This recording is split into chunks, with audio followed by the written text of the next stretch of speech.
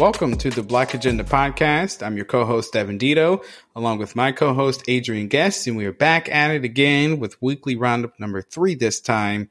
And again, this is our chance to bring you all the news from the past week. Today is February 5th, 2022, and we have a bunch of news to get to, so let's jump right into it. And off the top, we're going to go to the state of Missouri, where Missouri lawmakers are discussing the Crown Act that would ban discrimination against Black hairstyles. So Missouri lawmakers are holding hearings this week on 2 bills dubbed the Crown Act. The bills, which are similar to those passed in other states, will protect against discrimination over Black hairstyles, such as braids, locks, and cornrows. And somebody was quoted here saying these policies that criminalize natural hair have been used to justify the removal of Black children from classrooms and adults from their employment, says one supporter of the bills. And so passing the Crown Act is really a national effort. And according to reports, 13 states have enacted it and 30 states have pre-filed or made clear that they intend to introduce the legislation. So Adrian, when people talk about discrimination, it can come in many forms, and sometimes it can be aimed at the hair that grows out of your head. People will disqualify you from school or from graduation. We've seen people not be able to walk across the stage because they didn't like the way that their hair was. But that's just how it grows. And so I'm hoping that, this Crown Act does pass, and hopefully you see a nationwide effort to pass this in other states. Yep, Devin, it needs to happen. We had a event with the Black Student Association here on campus at Ball State, and it was called Bonnets and Do-Rags, where we talked about, letting your hair, be in its natural beauty, and how the world kind of reacts to that. A lot of the times it's more females that kind of have to deal with it, but men definitely deal with it in the workplace with braids and dreadlocks and things like that. So it's great to see that. Hopefully they'll put beards on their facial hair. That's one of the things that I had to worry about when I was working in American Fidelity. They didn't really like facial hair, but it's one of those other things about being natural. Black, if you're African American and having to shave all the time, that's not great for your skin. So great to see that more and more states are kind of allowing African Americans and other minorities to be themselves with their hair. But to take us to another story, this one I saw that was really interesting, listeners. It's kind of eye-opening to say that a lot of businesses and a lot of people were so gung-ho for Black Lives Matter movement and for radical racial change when George Floyd died. But 2 years after that, there's not a whole lot of progress that we've seen.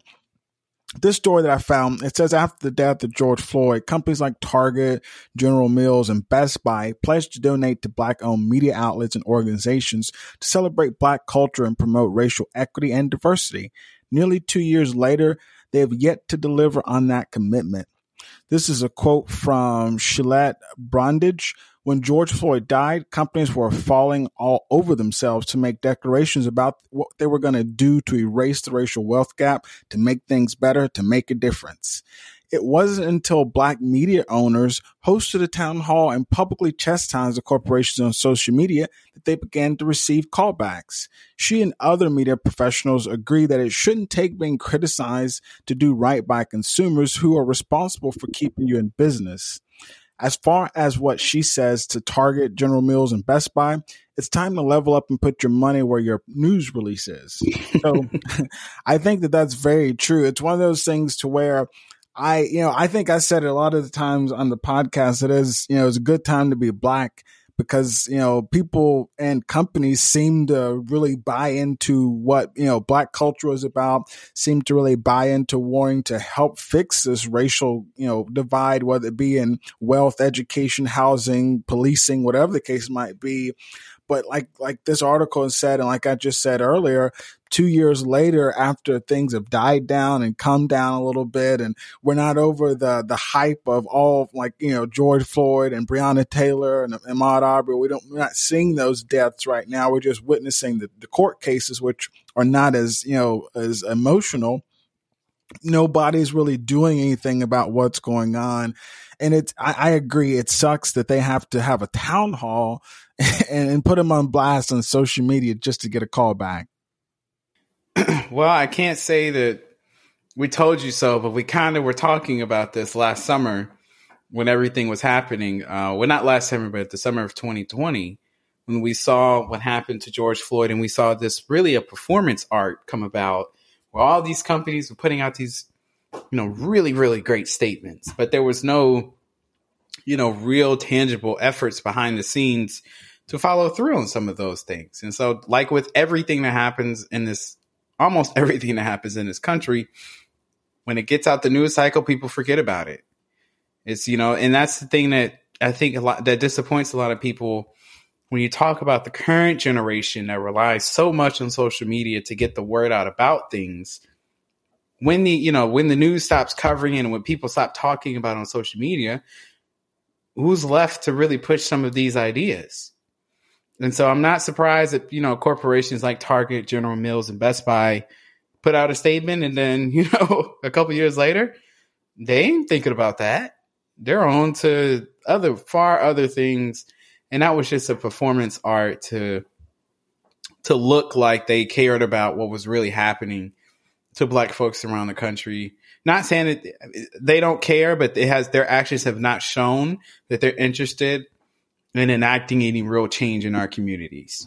So you can say they don't care, but their actions say that they don't. And they were only interested in looking as though they gave a crap about, George Floyd or anybody else. So it's disappointing, to say the least, that it took a town hall. But I'm not surprised, because we still have a lot of work to do in this country. And I don't look to a corporation to fix the problems we have in our community. It's going to come from us on the street or voting or whatever it may be. But you cannot just rely on these performative gestures by companies who say they have your back, when in reality, they're still a company. They're doing that for a reason. Their incentive has always been money and revenue. So don't get lured into thinking that Target, General Mills, and Best Buy are here to try to really enact change in the Black community, because they've had years to do it and they haven't done it. So I don't know why we thought in 2020 was going to be the year it changed.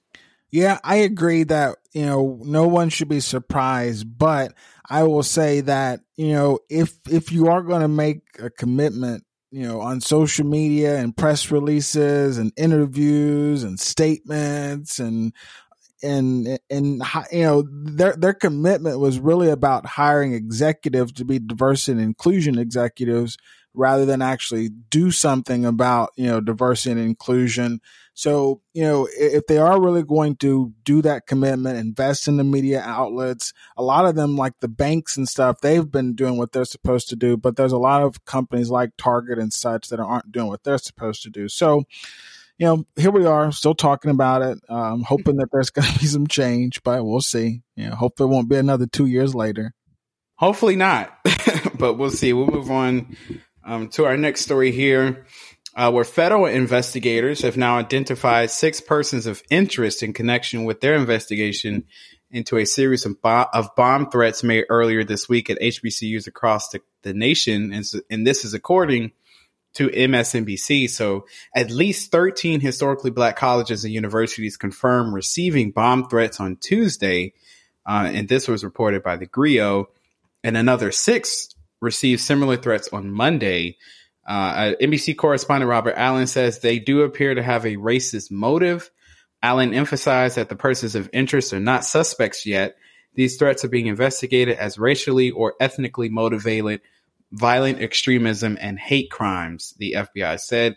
No explosives have been found at any of the HBCUs that received the threats. So that's at least the good news out of this, is at least it does appear to be a false bomb threat, but it just is unsettling and just sort of indicative of the times here, where we're just at the first day of Black History Month, this happens.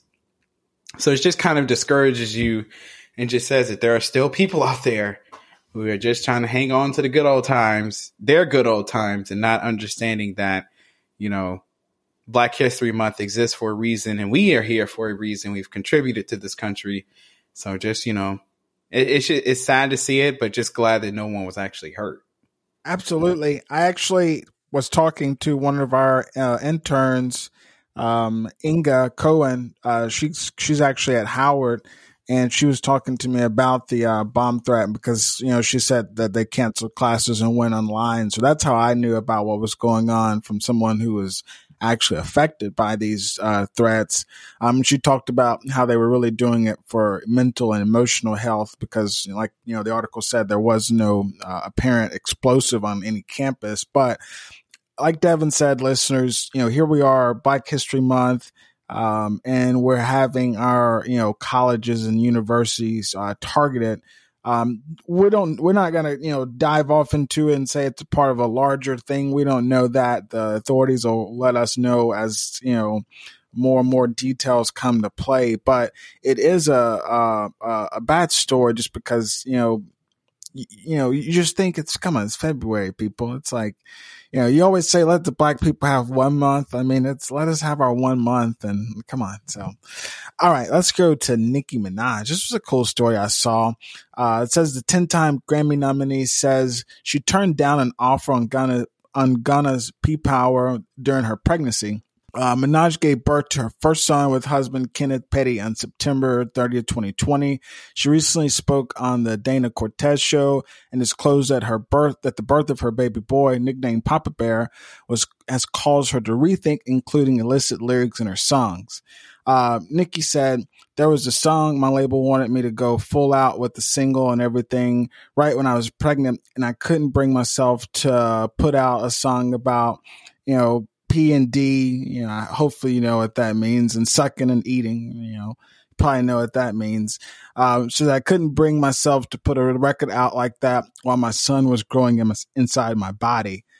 And, I saw this, Devin, I was like, this, could be an interesting little trend to see maybe. I don't know if it's got to be motherhood that takes artists thinking about what their lyrics, say. I mean, I know she wasn't really trying to make a statement or anything like this, but I saw that I thought rather that it was a pretty interesting take that, cause I mean, I've listened to some of her songs before and in her lyrics, she definitely say P and D. She definitely said the real words and stuff. Oh, yeah. So I'm just like, if I were, going to be a parent, I probably wouldn't want to be talking like this, and my kids, eventually they're going to hear my music and they're going to be like, oh, wow. I mean, I don't know. It's interesting. Like I said, I'm not saying that, we need to have more artists take a stand, but I definitely think it's important to think what your lyrics are saying, I guess, about you and how you want people to perceive that. Because obviously Nicki Minaj is just thinking about that now.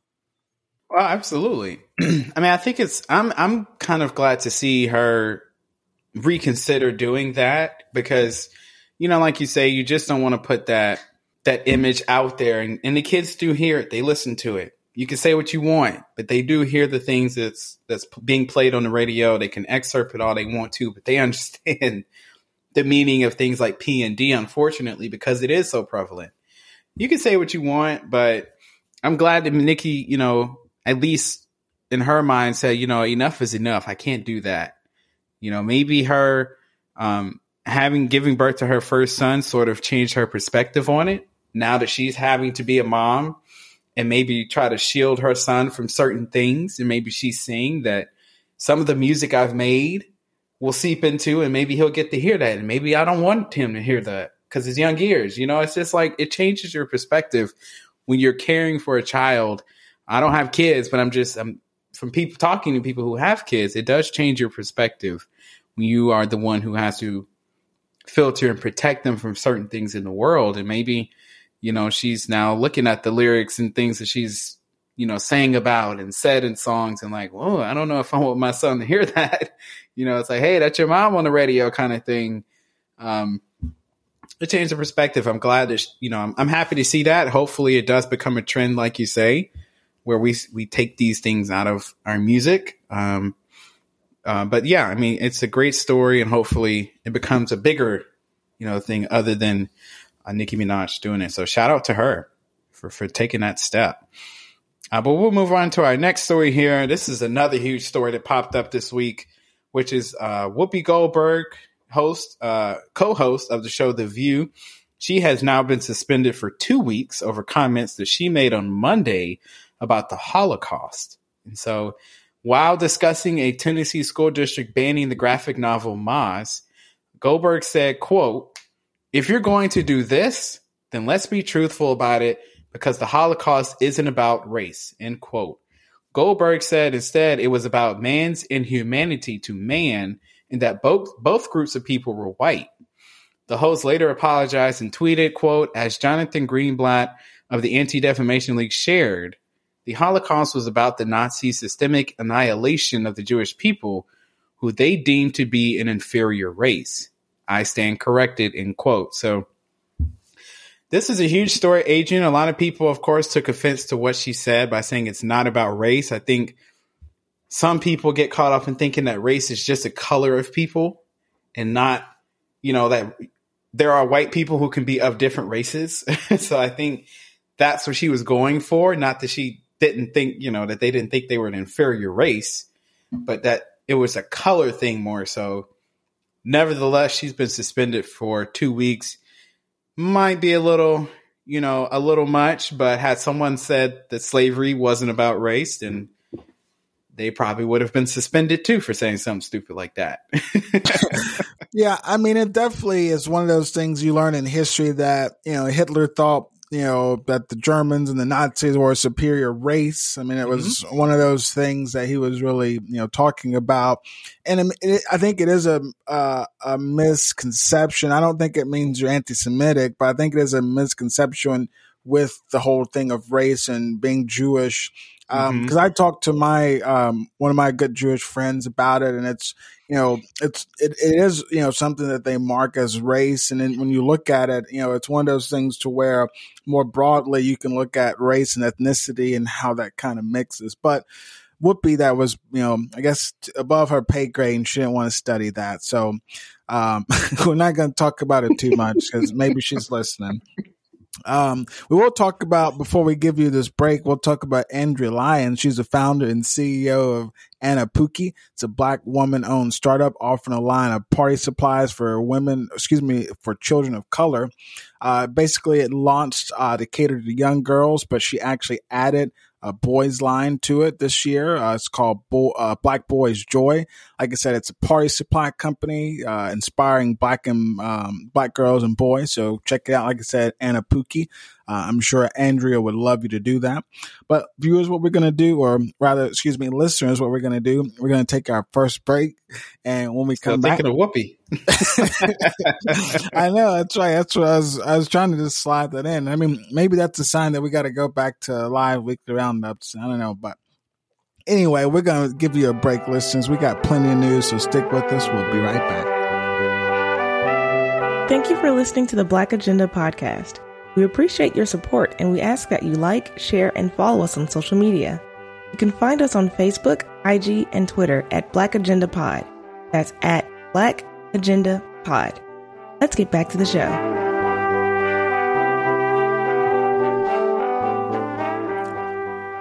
All right, listeners, welcome back. Let's get into our second segment here. Before we get into our regular news, we got a quick update for you. Actually, two here. First off is about Senator Ted Cruz. On an episode of his podcast, Senator Cruz said, the fact that President Biden is willing to make a promise on the outset that it must be a black woman, and we're talking about his Supreme Court justice nominee, says, I gotta say that's offensive. You know, black women are what, 6% of the U.S. population? He's saying to 94% of Americans, I don't give a damn about you. You are ineligible. Some strong words from Senator Cruz. Taking us to Alabama, there's a superintendent over in Alabama, Eric Mackey, who's gotten some crazy calls. Superintendent Mackey reported, I had 2 calls in the last week that they're having a Black History Month program, and they're considering a Black History Month program CRT, or critical race theory.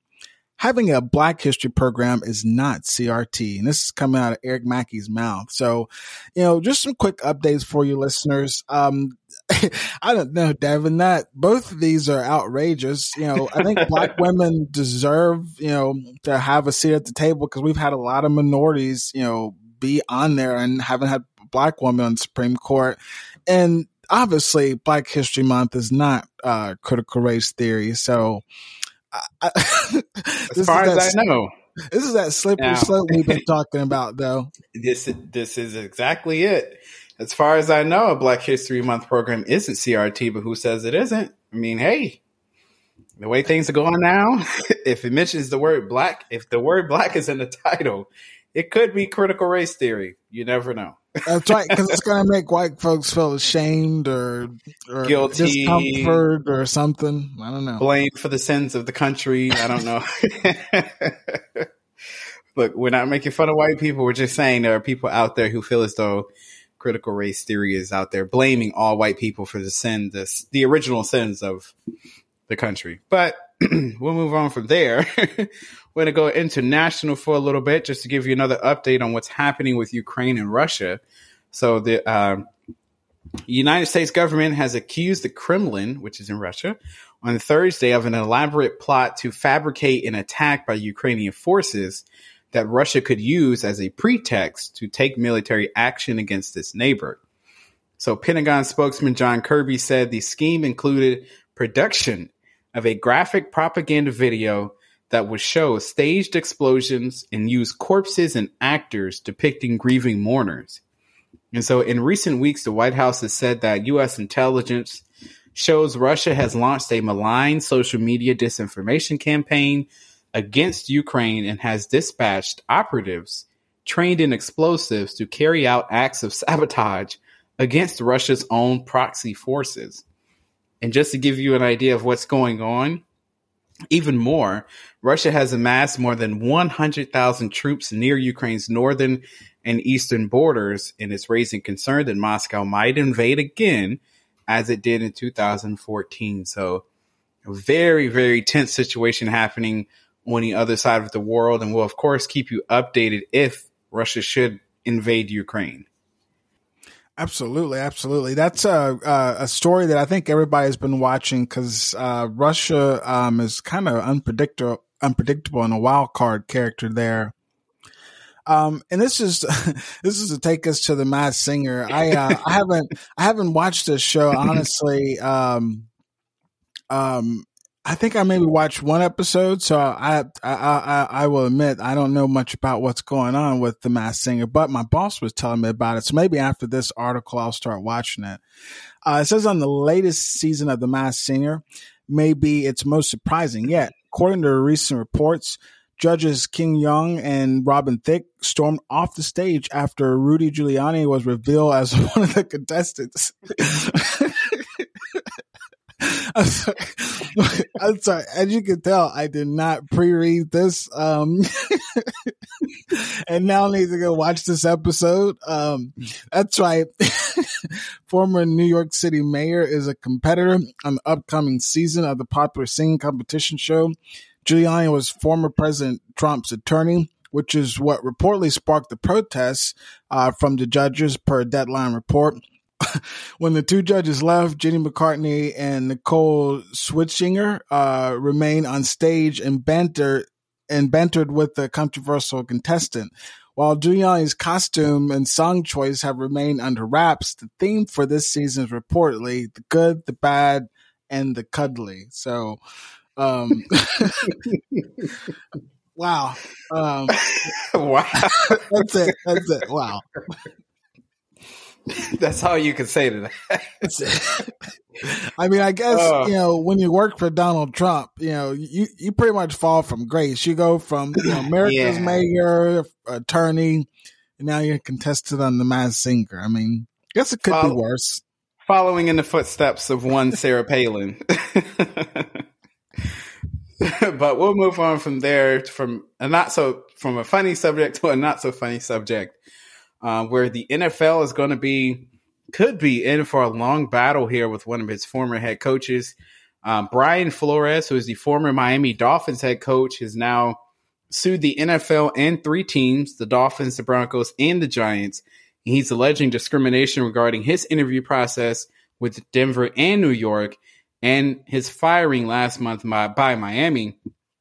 He filed this lawsuit on Tuesday, which seeks class action status. And so this may take a little bit, but Flores is alleging that the Dolphins owner, Stephen Ross, attempted to incentivize him to tank or purposely lose games, shortly after he was hired in 2019. And Flores actually says that Stephen Ross, the Dolphins owner, offered him $100,000 for every loss that season. Flores also alleged that the Giants interviewed him last month for their head coaching vacancy for no other reason than to comply with the NFL's Rooney Rule, which requires teams to interview minority candidates for their open positions. Now, his lawsuit also alleges that he received a series of text messages from Patriots head coach Bill Belichick. And in those texts, this is so interesting. Belichick told Flores that he had heard from Buffalo and the New York Giants that you are their guy, end quote. Flores asked Belichick to clarify whether he meant him, as in Brian Flores, or if he meant Brian Daboll, who was also in the running for the Giants' job. Belichick acknowledged his error and informed him that the Giants wanted Daboll. There is currently only one black head coach in the NFL, which is Mike Tomlin of the Pittsburgh Steelers. So this story was a bombshell this week, upstaged Tom Brady's retirement. But Adrian, this has been an ongoing issue in the league for a very long time. And I really think what fired this one off is that he has proof in the text messages from Bill Belichick showing him that the Giants had already kind of chosen their guy, which was Brian Daboll, and they hadn't even really had an in-person interview with Flores when he got those text messages. So he was essentially going into a job interview for a position that was pretty much spoken for and filled. He was just, check the box that we interviewed a black candidate. So, it's kind of what we thought was going on, but now we actually have proof, of what is actually going on behind the scenes. But he does have a tough road. A lot of the experts say he's got an extremely hard case to prove to say that they aren't hiring him simply because of his skin color. Yeah, it's hard because there's a bunch of other factors that could go into that. And one article that I was reading around this was talking about the fact that coaches sign an arbitration agreement so that way, any dispute they have would have to be in arbitration rather than in court. So, that's a tough one as well. But, this is clearly one of those instances where, racism is, I wouldn't say racism, but just trying to fill the status quo with us as a minority group, is just being abused. Cause obviously if they had, kind of hired this person, and you're still just trying to meet the status quo of just saying, I did at least interview somebody black. And there's other, people around sports who are part of this because it's a class action lawsuit. So it's not, just Brian Flores. So there's a lot of different accounts around, what's going on around, with, the NFL and different teams. So, Devin, definitely going to be an interesting story to kind of see how it plays out.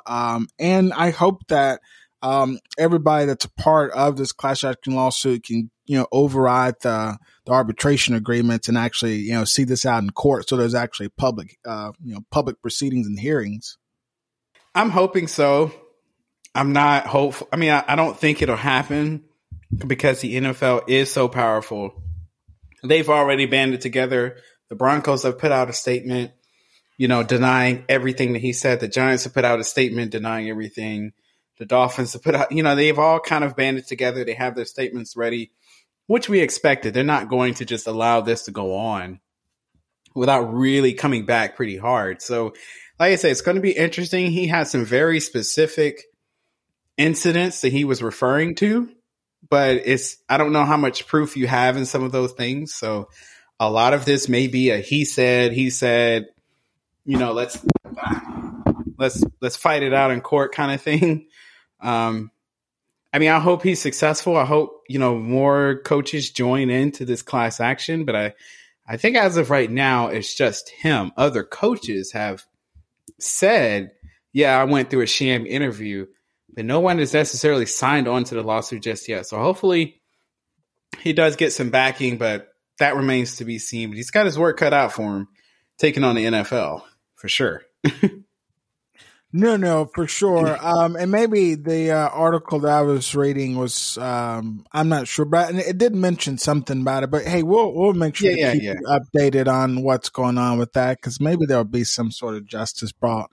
But talking about justice, Here's something that some people are probably going to call an injustice. Some people might call it a part of the law. I don't know. But it's about a lady named Moses, 44, was convicted in November 2021 for the crime of registering to vote with a felon conviction on her record, Newsweek reports.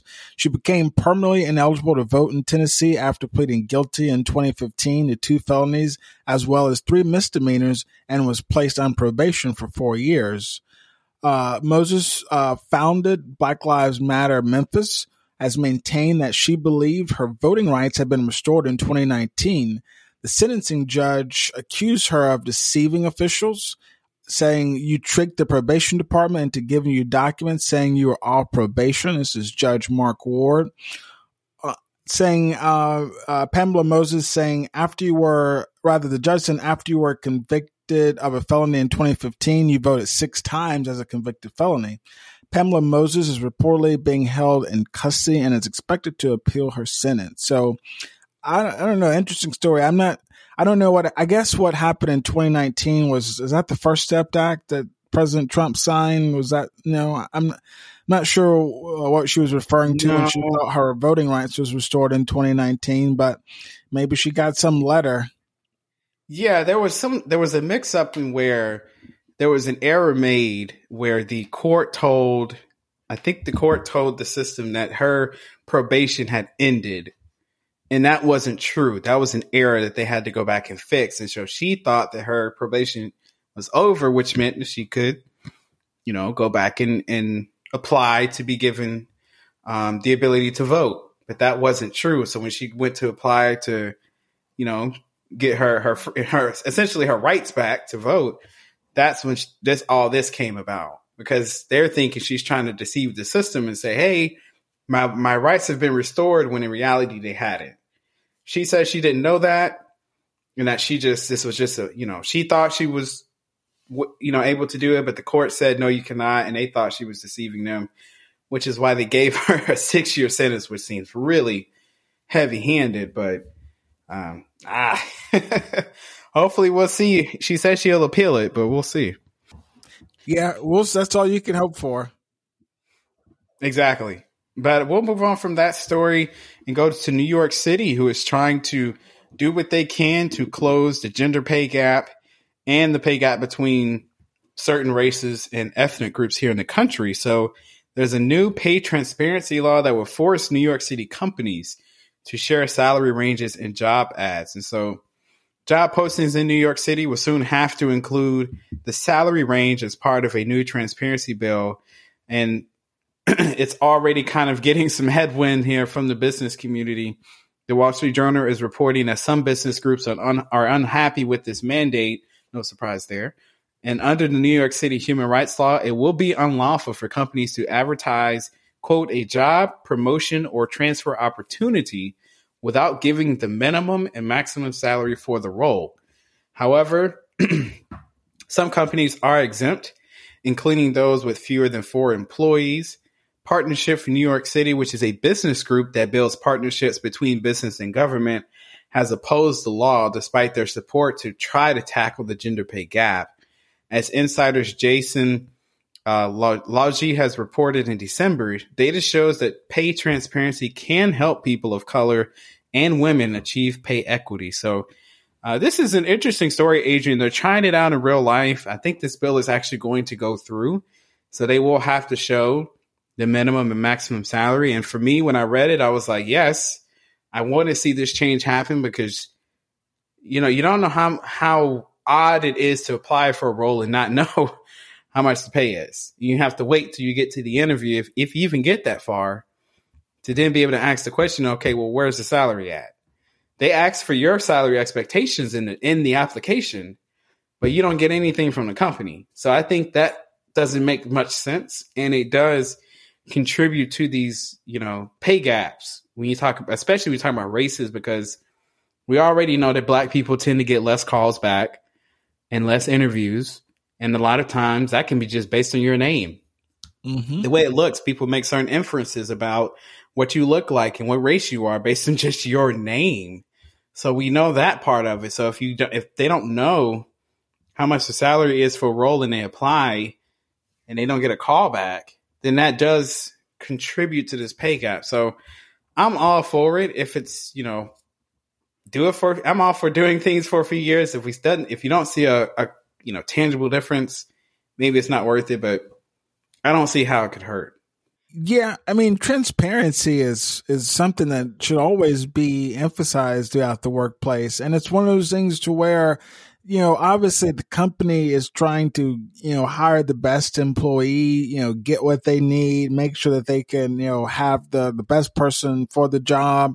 Well, the candidate is trying to make sure that the company in this position is the best for them. And part of that does involve the salary because, I mean, most of us, work to, have income. I mean, there's very few people I've met who don't care at all how much money they make. I mean, I talked to one lady who, she walked in and her husband made $300,000 a year. So she didn't really care anything about her salary, but most people aren't in those situations. So people generally care about their salaries. So it's important to kind of know before you go into it. Otherwise, if it's not high enough, don't waste your time. I mean, it saves, to me, it would save the company some time because at least if the person knows that they can't live off of that salary, they need more or whatever the case might be, we're not wasting our time trying to dibble and dabble over salary figures or whatever. So I hope that it advances and that we can see that this is something that, continues throughout more places than just New York City. But no, I definitely hope it gets extended. No, sorry to interrupt you. No, I hope it does get extended past, just New York City. I think part of why I think businesses don't like it is because, if you put a minimum and maximum in there, say the person goes through the process and then you offer them somewhere close to the minimum, that could turn people off. Like if you don't know the salary going in, it's kind of hard to judge whether you've been lowballed if you don't know the salary range, right? But if you give a salary range up front, you go through the process and then they offer you, and then you get in there and they offer you somewhere close to the minimum, then you now know the company, what they think of you and whether you think you've been lowballed. So I think there's with the transparency, there does, there's some accountability put on the company for what you're offering and who you're offering it to. So I think that's, to me, is probably why the business community is not too hot on this idea. Yeah, I mean, I could see that. I mean, that's a fair point because, I mean, it's one of those things to where, you don't want there to be a deal breaker solely based on, a couple $1,000s or something like that. I get it. But we'll see. New York City is going to be our a little test hub of, what's happening. So we'll figure that out. But our last story is going to be talking about the African diaspora. Taste the Diaspora is a grassroots initiative that celebrates the cuisines of the African diaspora. For the second year in a row, the Detroit-based collective will sell healthy shoebox lunches during Black History Month to highlight the often overlooked Black contributions to American cuisine. The initiative also supports local chefs and food workers hit hard by the pandemic. Each week during the month of February, a different menu will be prepared by Black chefs and restaurant owners around Detroit. Creole, Caribbean, African, and American Southern cuisine dishes will be sold as a shoebox lunch in recognition of the food boxes that were a necessity for Black travelers during the Jim Crow era. Rather than risk a hostile encounter at unwelcoming restaurants, Black travelers would pack their lunches in shoeboxes or other containers and bring them on their travels. In addition to selling the shoebox lunches, organizers have teamed up with the Detroit City's Institute to launch a citywide scavenger hunt aimed at sending residents to 35 Black-owned businesses. You'll be able to download that starting on the 11th of this month. So that's really, really cool, Devin, that the city of Detroit's doing this. I didn't know that about the shoebox lunches or what they were called. I did know that about, the Jim Crow era, but that's really nice, recognition to that. And it's cool getting a scavenger hunt, sending people to Black businesses to kind of learn about what's going on in their local community. No, that's an awesome idea. And shout out to them for choosing, Black History Month to show people the contributions of our community to American cuisine. It reminds me of our episode with, I can't remember his name, Michael Twitty, about his book. And when we talked about the Black diet and the different, things that came with that, your plate kind of being your flag, and very interesting conversation. If you haven't listened to it, check it out. Just wanted to pun that real quick before we go into break. But yeah, we'll go ahead and take our break here. And when we come back, we'll get into our quick hits. So stick with us and we'll be right back. Would you like to contribute to a scholarship fund? Would you like to help us partner with nonprofits? Would you like to submit a topic request or maybe even appear on our show? If so, become a monthly patron. Go to blackagendapod.com and click the donate tab, or click donate under the timestamps as you're listening to the podcast. Thank you for your donation and belief in our mission. Let's get back to the show. All right, listeners, welcome back. Let's get into our quick hits. Even though we've had a lot of laughs throughout the news, and we try to, do that, make the news more engaging, we get into our funny stuff here. And to start off, we're going to be going to Illinois, my neighboring state. And I was actually up in Illinois yesterday. Firefighters in Illinois helped deliver a baby in the parking lot of Jimmy John's when the parents were unable to make it to the hospital in time during a snowstorm. The Plainfield Fire Protection District said firefighters were dispatched Wednesday morning on a report of a woman in labor in the business's parking lot. The district said in a Facebook post that a healthy baby girl was born within 7 minutes. That's crazy because most babies are like hours. I mean, this baby came out within 7 minutes. Obviously, this baby knew that we were in a snowstorm, so I had to be quick. The fire chief said the call actually came in at the parking lot of the Jimmy John's, which is actually kind of crazy because, Jimmy John's freaky fast, they're really, fast service. Mm-hmm. This was a freaky fast birth, obviously. The mother and the baby were taken to Amida Health St. Joseph Medical Center in Juliet, where a doctor said they are doing well. So, nice. Like I said, great story that they're doing well. But crazy birth. I mean, born into a snowstorm within 7 minutes. I mean, it's, remarkable. No, that's pretty wild. I was going to say, if it was a boy, you got to name it Jimmy or John. One of the two, or both. You could, there's some hybrids. Cause I know some girls who are named after Jimmy. I mean, there's some Jimmy. Yeah.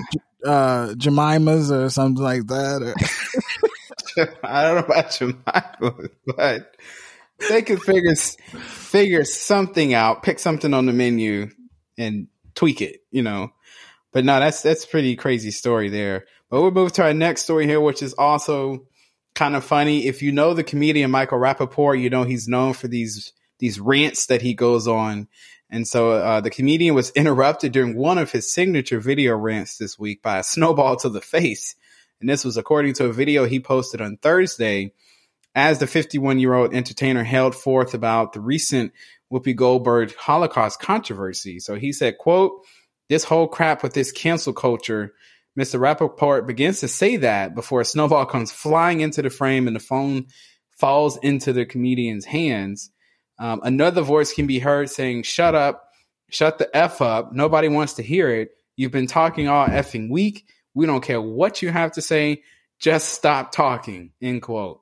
The comedian wrote on Twitter after the fact that, quote, "Some a-hole threw a snowball at me while I was in the middle of my rant. Does anybody know who this is? I'm very upset about this." So,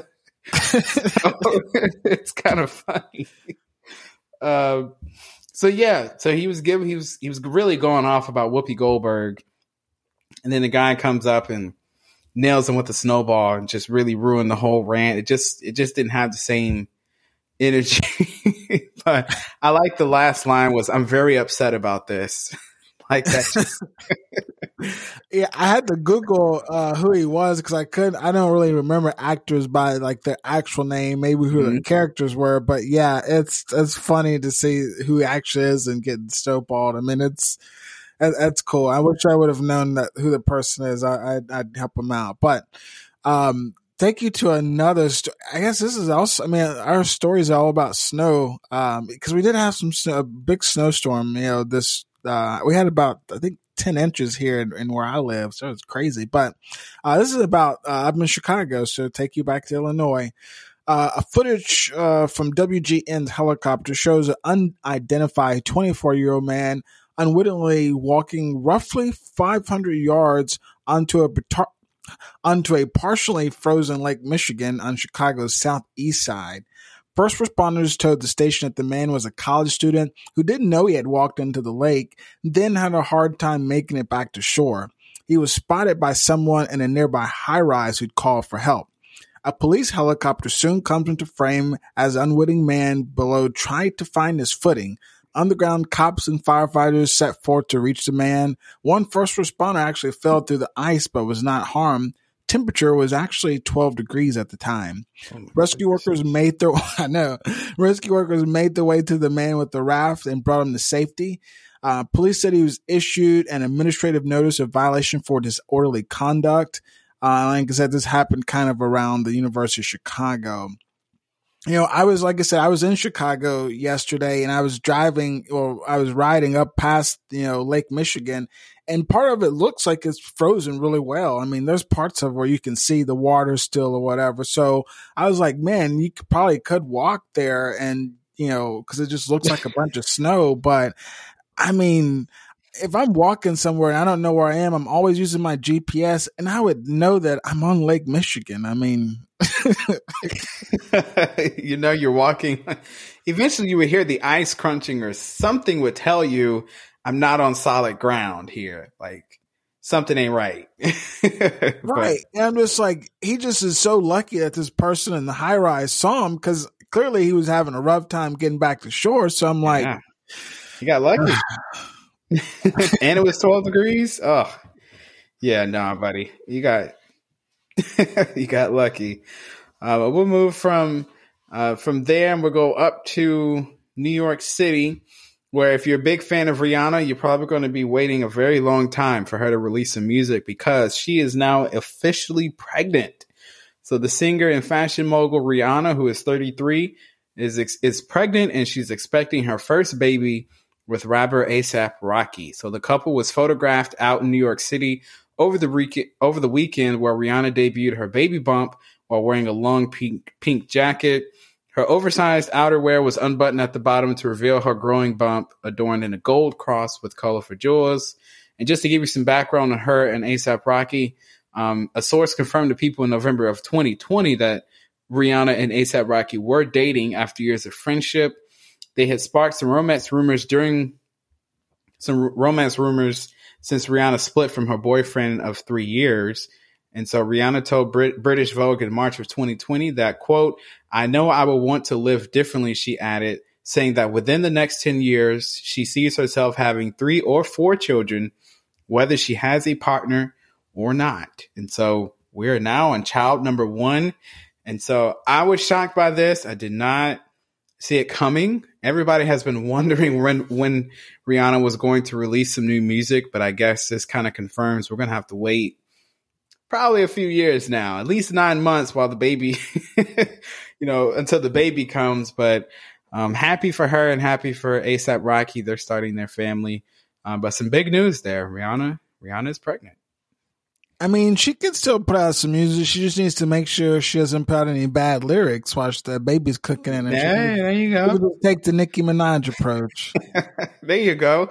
And one note to put on here too. This was kind of petty, but people noticed that Drake unfollowed Rihanna and A$AP Rocky after the news came out that Rihanna was pregnant. So I guess Drake may be the only person on earth who is not happy that Rihanna is pregnant. So just wanted to throw that out there. Didn't they had a thing at one point, right? I think so. I don't know if he was waiting. I'm not sure exactly what happened with that, but he's definitely salty that somebody beat him to it. So hey, I mean it's Drake. It's not like he's lost for options or something. I mean it's come on, move on to the next Hollywood celebrity or whatever. It's like, But speaking of, getting pregnant, this is, I don't know how we line our stories up, listeners, but this week roundup is really hitting it. Mike and Janine Harvey underwent an insemination procedure in 1991 to fertilize the wife's egg and the husband's sperm, according to a press release from the family's attorneys. Janine eventually became pregnant and gave birth to her baby girl, Jessica. Now the couple and their daughter are suing the doctor for wrongly inseminating the wife with a stranger's sperm. So, like I said, talking about getting pregnant. Leading up to Christmas 2020, Jessica and her husband asked her parents for Ancestry.com kits ahead of a trip to Europe with hopes of tracking down relatives while there. The DNA test revealed that that the father who had raised Jessica was actually not her biological father. Further tests led Jessica to her biological father, who confirmed that he and Jessica's mom were patients at the same fertility doctor as in 91, and this is according to the press release. So the doctor seemed to have screwed some things up. Obviously, That's you see an understatement. I know, that's right. I know. I didn't even mean that pun. But you see all these jokes about, sperm banks where there's so much sperm like in the coolers and like somebody's going to get it mixed up, and it happens. Somebody gets it mixed up. Wow. That means that's a 30-year-old mistake. I won't call her a mistake, but that's a 30-year-old mistake because they're 30 now. Yeah. And leave it up to Ancestry.com to reveal that. It makes me want to go try Ancestry because I'm like, they legit work. I mean, yes, they do. My mom has used it recently. She found out who her dad was through Ancestry.com. She took a test. I think I kind of want to take one too, just to see long lost relatives I'm related to or something. But that's just wow. What do you even say after you get those results back? It's one of those situations where, obviously, Mike is her dad because that's the one she grew up with, but it's just crazy to think that all this time, there's somebody else that actually is my dad. And, it's the fault of the doctor. It's one of those things where I guess you just, if it wasn't for a world of capitalism and suing, it probably wouldn't be that big of a deal because there wouldn't be a lot of money involved. It would just be like, you're just mad about it. But because there's a world where you can sue, I don't blame him. I would definitely, might as well. Yes. It's like, you tricked, he didn't trick us, but that was negligence and malpractice. Exactly. He deserves to pay for that mistake. Wow. Just makes you a little nervous. Yeah. So listeners, if you are going to ever get inseminated, make sure it's by the right person. Damn. Take that however you mean it. We'll go to our last quick hit here. Not quite to the level of that, but just a funny story out of Florida. There was a recent cold snap where temperatures got down into, I believe, the 30s, and there were iguanas falling from the trees in Florida after this recent cold snap. So the low temperatures near freezing are quite rare in Florida. And at first glance, the citrus, strawberry, and tomato winter crops suffered no damage. As for the iguanas, that's a different story. They're an invasive species that's well accustomed to the trees of South Florida. But when it gets cold, below 40 degrees Fahrenheit, they go into a sort of suspended animation mode and they fall to the ground. But the good news is they do usually wake up with the sun's warmth. So just, a funny story there. If you do live in Florida, you probably did see or maybe even hear a couple iguanas falling out the trees. And I guess they sit there all night on the ground and just, stunned, I guess, until the sun comes up and then they warm up and they're back to normal. Yeah, like I said, it's been cold. We had, it was like 12 to 20 degrees this past couple of days, and we got about 10 inches of snow. It's been cold. So, I can understand why there's some stuff falling out of trees, but I didn't think Florida was getting it. But I guess Hey, that's what it's all about. So, what we're going to do, listeners, we're going to give you another break. Make sure you stick with us. We got to give you a preview into what's upcoming for our schedule. Got to talk about how you can donate to us and all the good stuff. So make sure you stick with us. We'll be right back. You have been listening to the Black Agenda Podcast. If you're enjoying the show, let us know by leaving a review on Apple Podcasts or Spotify, and give a few dollars while you're at it. After all, the Black Agenda Podcast is supported by listeners like you. Now let's get back to the show. All right, listeners, so welcome back. As always, we like to leave you with giving you a look forward as to what is upcoming on the show. So first up, you can look forward to hearing me and Adrian discuss Black relationship management with our special guest, Miss Angela Horton of Love Sanctuary. That is going to be coming to you on February 8th. That is, again, a Tuesday, as we always do it. Tuesday, February 8th, we're going to be discussing Black relationship management and, what's the state of the current dating world and how can we start to mend some of these fractured relationships in our community. So make sure you tune in for that. Tuesday, February 8th. That's the 8th. That means it's 6 days before Valentine's Day. So you can get some good tips in here. Maybe you can use that as you try to line up your Valentine's Day plans. So again, Angela Horton from the Love Sanctuary is going to be joining us to talk about Black relationship management. After that, you can look forward to hearing me and Adrian back here again during the weekly roundup. That's going to be weekly roundup number 4 on Saturday, February 12th, as we bring you more news from the past week. And we may have some Super Bowl news because that'll be the day before. So make sure you tune in for that. So again, Tuesday, February 8th, Black Relationship Management. Saturday, February 12th, weekly roundup number 4. That's our chance to bring you some funny news, some political, business, entertainment. We try to touch all the different areas. So make sure you tune in for that. And before we go, we got some exciting news. Some things are coming together for us. And Adrian is going to let you know how you can help us out here at the Black Agenda. Listeners, you may have missed it if you're just one of our regular weekly roundup listeners and you may not catch our episodes. And if you are one of those people, consider switching and doing both. But we finally launched our Patreon website so that way you can actually start giving to us. And that's a really, really exciting thing because when you give to us, you give to something that means something. I mean, the Black Agenda, we're talking about different policy issues that we're going to actually advance in a number of ways. It's not just about educating and communicating, but it's actually about working to mobilize and actually have some change in the community. That's what we're trying to do. That's what we're trying to build. And we can't do that without patrons like yourself. So go to the website. It's Patreon, which is patreon.com/Black Agenda Pod.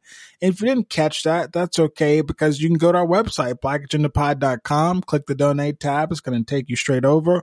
Or if you're listening in the app, or any sort of platform, actually, when you look at the timestamps, you can just click on donate from there and it's going to take you straight to the website. So all you got to do, go to that website, click it, whatever you do, start giving, sign up. You can do $5, $10, $20, whatever. We actually give you stuff as you give to us, shout outs, you get merchandise. So there's some really, really cool things in there. Like I said, go to that website or click on the donate tab and start giving. The other thing we like to mention is a charity of the month. And for the month of February, we chose the Equal Justice Initiative. They're committed to ending mass incarceration and excessive punishment in the United States. They are a 501c3 nonprofit organization that provides legal representation of people who have been illegally convicted, unfairly sentenced, or abused in state jails and prisons. They challenge the death penalty and excessive punishment and even provide reentry assistance to formerly incarcerated people. So worthy endeavor, a worthy cause to talk about during Black History Month. So go check them out and consider giving to them. But make sure if you're going to do that, you've already given to us first. That's right. I like that last part. But always, before we go, make sure you're following us on Facebook, Twitter, and Instagram at Black Agenda Pod is our handle. Make sure you're also subscribed to us wherever you listen to your music, whether that be Spotify, Apple Podcasts, Google Podcasts, iHeartRadio. Wherever you listen to your music, you can find us, the Black Agenda Podcast. So make sure you subscribe to us and leave us a review. Spotify has reviews now. So go in there and just tell us how you like the show, what you enjoy about it. Also, maybe tell us what you don't enjoy about it, what you think we can do differently. We're always looking for more feedback. And so again, for me and Adrian, we thank you for staying with us and listening. And just to reiterate, Tuesday, February 8th, Black Relationship Management with Angela Horton of Love Sanctuary. And then Saturday, February 12th, that'll be weekly roundup number 4 coming to you next Saturday. So until then, we'll catch you next time.